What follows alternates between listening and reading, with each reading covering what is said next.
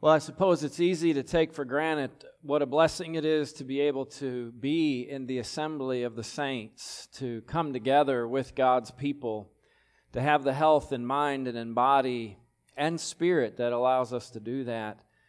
And so we're thankful for those of us who are able to be here, and it's good to have some back who have been away. Glad Jack and Carolyn are doing better and able to be here, and after being in the hospital, Anna's already back.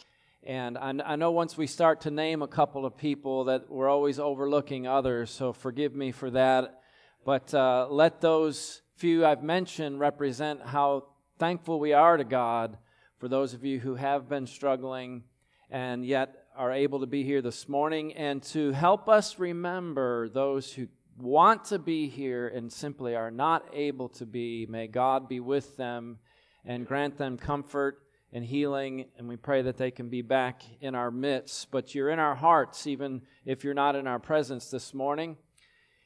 And I hadn't planned to do this, so I'm just going to take a moment here. I hope I can say this in a way that pleases the Lord and will bless you. But I feel it's important to take a moment and to express appreciation. I just want to do this personally, and I want to do it on behalf of the congregation to our brother Ken for his faithful service as a shepherd of the flock here, serving as an elder for all of those years. Brother, we love you and appreciate you for the great work the Lord has done through you for all of those years that you've served, and it helps us to appreciate as well those who have served in the past and those who are continuing to serve right now. In fact, it's good to have the Holtz with us, and Mike was an elder here, as you know. We're glad that they can be back with us and be here on this Lord's Day. We appreciate his service, and I hope we said some similar things along the way when they parted ways with us. But my brothers and sisters, we need to realize that we have this congregation here today to be a part of because of the faithful elders who have served in the past, those before us. Perhaps we don't think enough about all those who labored in the time before we came upon the scene here, but they've left a legacy of faithfulness that blesses us this very hour. And the elders who are serving now, they understand how weighty their responsibility is because they're leaving a legacy. If the Lord tarries, they're leaving a legacy for those who will follow us. And so where the church is years from now will depend on the leadership that we have at this moment. And so we're grateful for godly elders who serve well, and those of us who haven't served can't appreciate what's involved, but I know from working closely with elders that the members of the congregation often do not realize the many, many hours that elders meet together and meet with those in the congregation, and all the praying and all the discussion and all of the planning and all that goes on. And to think of, Ken, over all of those years you've served here, the countless hours that you have labored, we love you and appreciate you for that, brother. And I know you're going to continue to serve the Lord, and the Lord's going to continue to use you, but may He continue to be glorified in your life. And we acknowledge that much of the good you did for all those years as an elder was because of Deborah and how the Lord blessed you through her. And so we're reminded of that as well. So I'm kind of flooded with emotions as I think about Ken stepping down, but we know he's not stepping down from serving the Lord. And so may you continue to be fruitful and faithful. We love you and appreciate you and those elders who have served before and those who are serving now. And may God help us to raise up a generation where we will have faithful men to continue to serve, to continue to shepherd the flock for those who come after us. And let me just remind you, Ken, we think of what Peter said about the elders who serve faithfully in 1 Peter 5 and verse 4. We know the elders are our pastors, our shepherds, who watch over our souls. and whom the Lord uses to guide us. And so when Peter talked about those who serve as elders in 1 Peter 5:4, he talked about the reward. He said, when the chief shepherd shall appear, you shall receive a crown of glory that never fades away. What a beautiful hope. What a beautiful blessing. Thank you, Lord. Thank you for Ken and for our elders.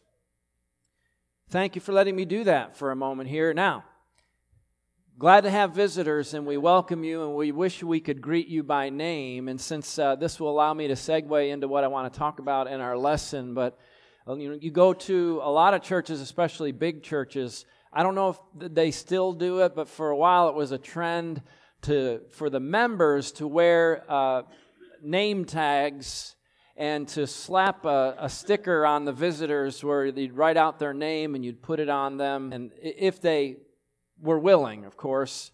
Maybe some weren't so willing and they'd get that sticker plastered on them. But in large churches, sometimes that seems necessary, or at least it's helpful, because it's nearly impossible to know everyone's names.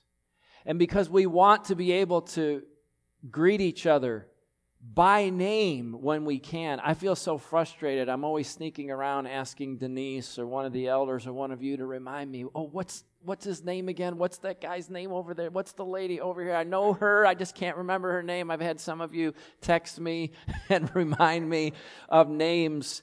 And I'll say, who is that? And I'll get the name. Then I'll walk up and say, Sharon, good to see you. And, as though I had it on the tip of my tongue the whole time.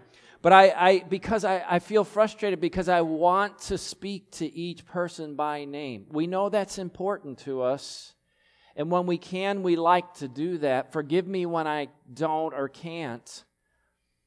But it's important to us because our names stand for who we are. Our names identify us. They represent us. And so that's why, for example, for those who lost loved ones in the Vietnam War, the Vietnam War Memorial, unlike some of the other war memorials in D.C., has the names of those who died there inscribed on that wall. And so I've been told it's a very emotional experience for people to be able to go there and not just see something that acknowledges their loss, but to see the name of that soul, of that person. And many times people will reach out and touch the name. People will take paper and make rubbings so that they can have an etching, have a representation of the etching of that name, because it means so much to them that they weren't just a number, they weren't just someone who died, but an individual. And if you've been to the 9/11 memorial, that's at the site of the Twin Towers, where at the footprint where the towers were. You have it's also a very emotional experience. I've been there and I've seen it. And you see the individual names of all who died on that day are inscribed there in the steel. And that makes it very personal, right? We understand that. Holocaust memorials, there are directories. This one is from Auschwitz in Poland, from the death camp. And it lists, it's not just that we acknowledge the numbers, some 6 million Jews killed in the Holocaust, but it becomes more real when you see pictures of those people. And when you see a name, then you realize these were individuals. This is the book of memory, it's called, at Auschwitz, where you see the name of each one, because that acknowledges the humanity of every single one of those souls, that they were important, that they mattered, to see those names. We know names in Scripture are significant. God assigns names, and God changes names. And names signified something in ancient Near Eastern culture and among the Hebrew people. And it's not so much in our culture that our names mean specific things that signify, although sometimes that's the case, that signifies something. But we know that's especially true with God. God has a name.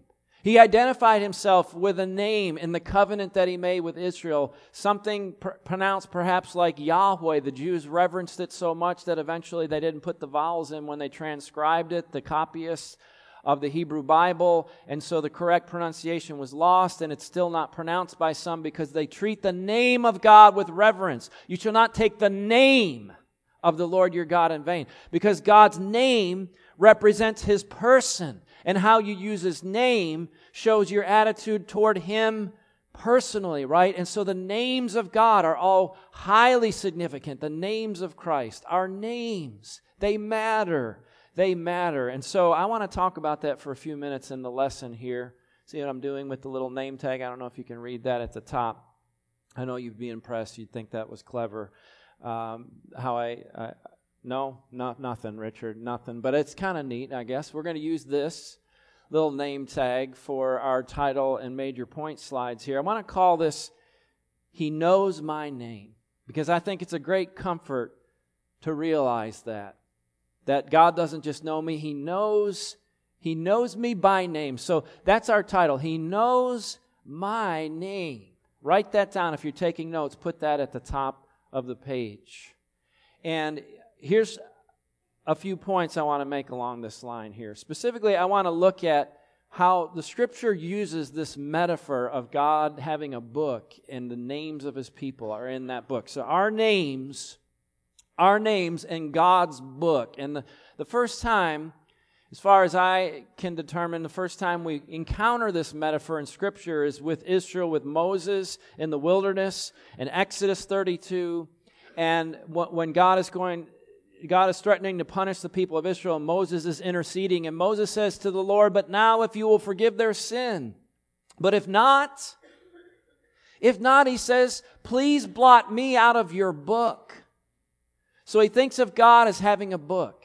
And those who belong to Him and are faithful to Him and are blessed by Him, they're in that book. But this is Moses' way of saying, I'd rather you blot me out of your book. Blot me out of your book that you have written. But the Lord said to Moses, no, whoever has sinned against me, I will blot out of. And God takes up that language. My book. Now, I don't think it's that God literally has a book, though that certainly is possible. But I think it's, a metaphor to suggest that this is a way of saying God knows. We'll get to that in a minute, His people. In Luke 10, when Jesus sent out the 70 with miraculous power during His ministry to be heralds of the kingdom arriving in His person and the kingdom soon to come. And they came back with joy, and Jesus says to them in verse 20, rejoice in this. They were so excited that they had power to cast out demons. And Jesus said, well, yes, I saw Satan falling like lightning from heaven. That was good. Jesus acknowledged that, but He said, here's where your emphasis should be, though. Don't rejoice that the spirits are subject to you, but this is what should bring you the highest joy. Rejoice that your names are written in heaven. Your name is there. If you belong to God, if you're faithful to God, your name is written there. A way of saying that God knows you and He knows you by name. So that idea of a book, it's called in Scripture, Paul will use this language. John uses it. You see it in Revelation. The book of life, or the Lamb's book of life. And so it's a great aid to kind of visualize, to make an impression on our hearts of some things I'm going to emphasize here in a moment. Notice Philippians 4:3. Paul calls for unity in the church. He says, I ask you, true companion. He doesn't name this person. He says, true companion, help these other women that he had mentioned. They've labored side by side with me in the gospel, together with Clement and the rest of my fellow workers. You see, and as he's trying to facilitate unity, he tells them their names are in this book. He calls the book of life. The book of life. God gives life to those who belong to Him. He gives abundant life to us in Christ. True life, the life for which we were made. Eternal life. And so our names are in that book. It's called the book of life. And in Revelation, here's this tremendous text here, this impressive scene in Revelation chapter, let me get this text in first from chapter 13, but the scene in chapter 20 is what I'm building up to, but I almost passed over this reference in chapter 13. And here is a very frightening image of the forces of evil depicted as the satanic forces and the beast. And he talks about those who dwell on the earth will worship it. Everyone whose name has not been written before the foundation of the world. See, before the world began, God knew my name, and He knew that I would belong to Him. Before the foundation of the world, in the book of life of the Lamb who was slain. And we're not going to explain what all that imagery means. I just want you to notice the reference to the book. Now, this scene, this judgment, this white throne judgment scene, John pictures in chapter 20. Notice how it climaxes with reference to this book. John says, "Then I saw a great white throne and Him who is seated on it. And from His presence, earth and sky fled away, and there is no place found for them. And I saw the dead, great and small, standing before the throne, and books were open. And then another book was opened, which is the book of life." Now there's that reference. "And the dead were judged by what was written in the books according to what they had done. And the sea gave up the dead who were in it. Death and Hades gave up the dead who were in them. And they were judged, each one of them, according to what they had done. Then death and Hades were thrown into the lake of fire." So this is talking about the end. He says this is the second death, the lake of fire. He's talking about hell. Now, watch this. "And if anyone's name was not found written in the book of life, he was thrown into the lake of fire." So, think about what this is telling us. If your name isn't in God's book, then your destiny is to be separated from God in hell forever. We're going to talk about at the end of the lesson here in a few moments what you can do to be sure your name is written there. But isn't that powerful language? And then again, when he pictures the new heavens and the new earth at the end of Scripture in those final chapters of Revelation, and he talks about those who will be in the presence of God forever and those who will be excluded. And in Revelation 21:27, "Nothing unclean will ever enter into it, nor anyone who does what is detestable or false, but only those who are written in the Lamb's book of life." This is a way of saying only the saved, only those who belong to God. And so how is that conveyed in this idea that your name is written in the book? So what might this suggest? Well, as we go here, I want to offer a couple of suggestions as to what this should convey to us. But it shows us the Lord knows His people. The Lord knows those who are His. See, that's a way of saying that. That Paul says that in 1 Timothy 2:19. God's firm foundation. You can trust this. Because God is faithful. And this is a firm foundation. It stands bearing this seal. The Lord knows those who are His. The Lord knows us.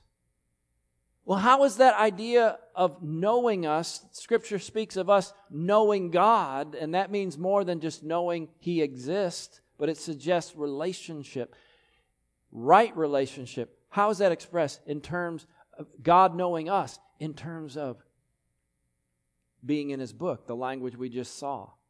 And then in Revelation 3:5, I love this when Jesus is speaking to one of the seven churches, and He says, "The one who conquers, the one who overcomes, will be clothed thus in white garments." Now here's a beautiful metaphor also. "And I will never blot his name out of the book of life." And to think this, now this is thrilling to me. I will confess His name. To think if I conquer, Jesus here is talking about remaining faithful in the face of persecution. He's writing to the persecuted church. He says, if you stand fast, if you hold fast, you're going to conquer, you're going to overcome through me. And so you will remain cleansed. You will be in white. You will be able to be holy and be in the presence of God. And I will say your name. To hear Jesus say my name in the presence of God and of the holy angels, I want that more than anything else. And Jesus talked about if we confess Him, He will confess us. That's a similar thing in Matthew 10:32. That should be Matthew 10:32 and 33, I just noticed. 32 and 33. He will acknowledge us. And you see the idea of by name. What does all that suggest? What does it signify? I think it shows that we can have confidence then. We can have assurance that we are right with God, that we're going to be with Him forever. My name is written in that book. And so it is possible, and in fact it's desirable, it's something we should want to have, that we should long to have. It's possible to be sure of our salvation, and I think that's conveyed to us by use of this metaphor that we can have certainty. It motivates us to English better. Englishing is hard, I'm still working on it. It motivates us to be faithful. I want to hear Jesus say my name. But then finally, it shows God cares about us personally. And I'm underscoring that word personally. God is a personal being. And salvation isn't just about having our sins forgiven so that we won't be lost in hell, so that we can live forever.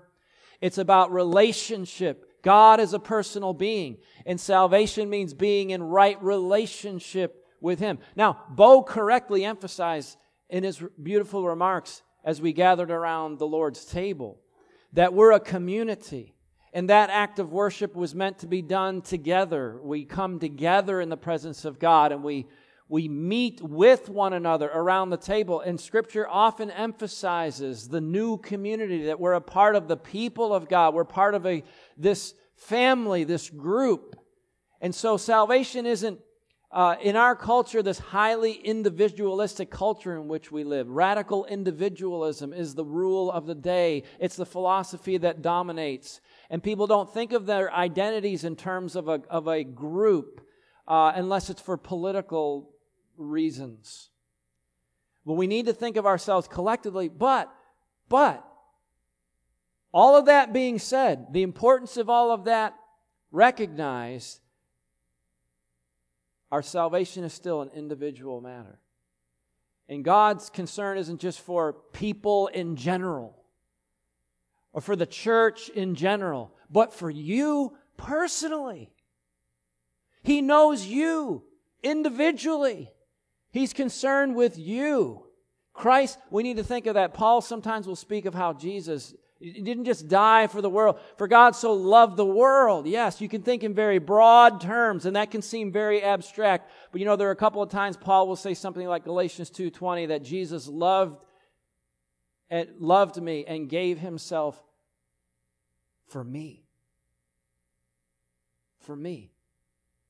And so that's conveyed this idea of my name, because my name is who I am in biblical categories. And it shows how intensely personal our relationship is. Look at the metaphor. Jesus talked about Himself as the shepherd. We mentioned a moment ago, elders are shepherds. They serve under Christ. The chief shepherd, Peter calls Him in 1 Peter 5. And He talks about how the sheep know the shepherd. He's the good shepherd and He calls His sheep. I love this. He calls His own sheep by name. So to think that shepherds, you look at all these sheep and they all look the same, right? How would you tell one from another unless you really spent a lot of time with those sheep and getting to know each individual sheep and even to name each one? That makes it really personal, right? If you're thinking about getting a puppy and you're letting your kids play with one of the neighbors, their dog just had a litter and you're letting them play with one of the puppies, don't let them name the puppy, because then you're going to have that puppy, right? Once you name it, once you start calling it by name, but we have to keep Freckles, Dad. We have to keep Wrinkles or whatever name that is given, right?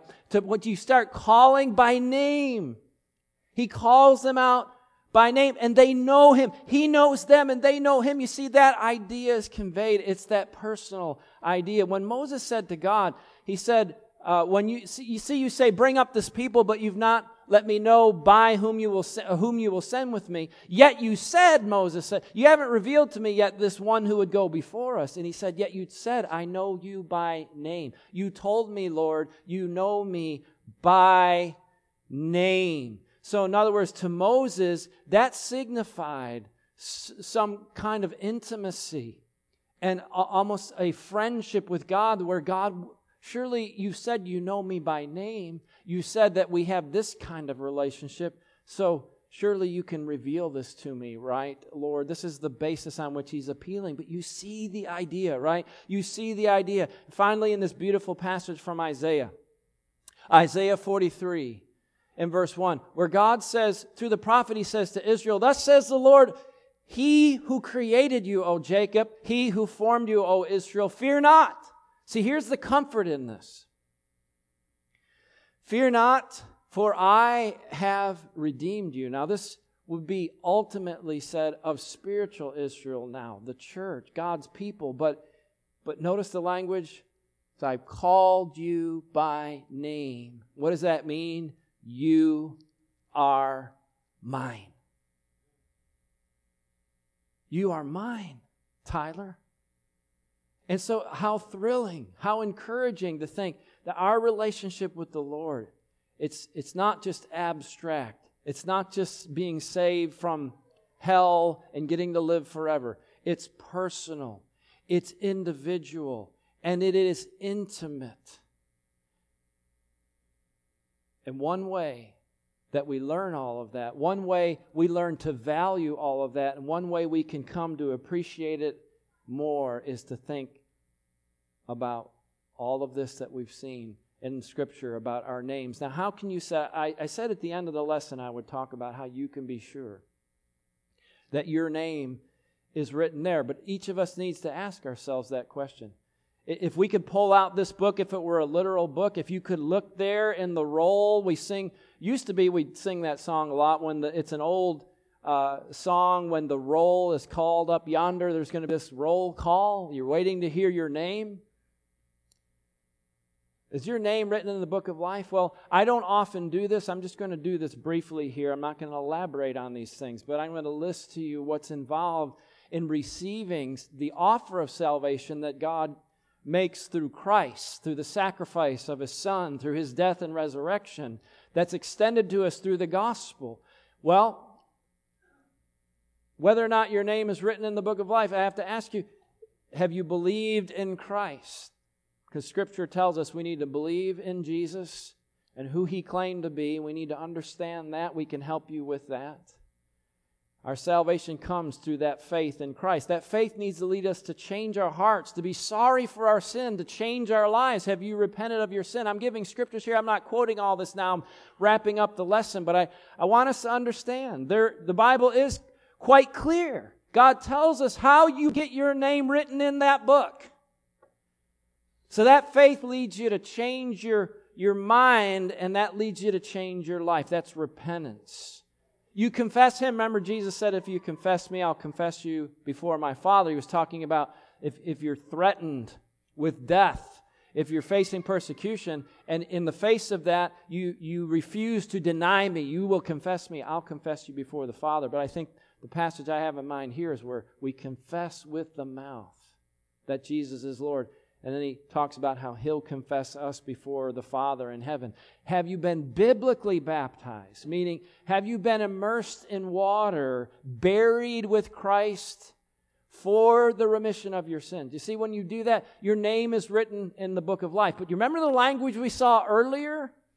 Where Jesus said, well, whoever sinned, the Lord said to Moses, I will blot out of my book. And then Jesus gives assurance to the faithful. To the faithful.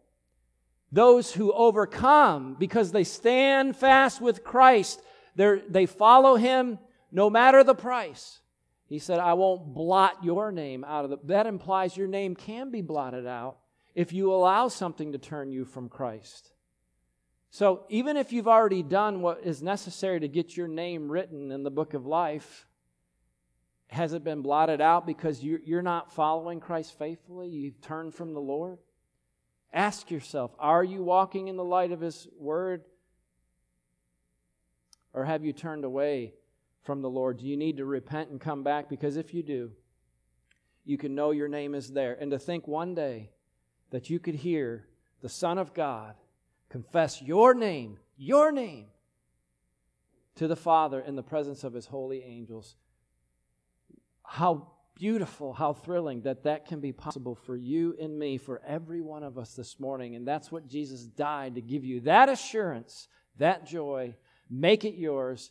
Let us help you if that's your need. Let's stand and let's sing together.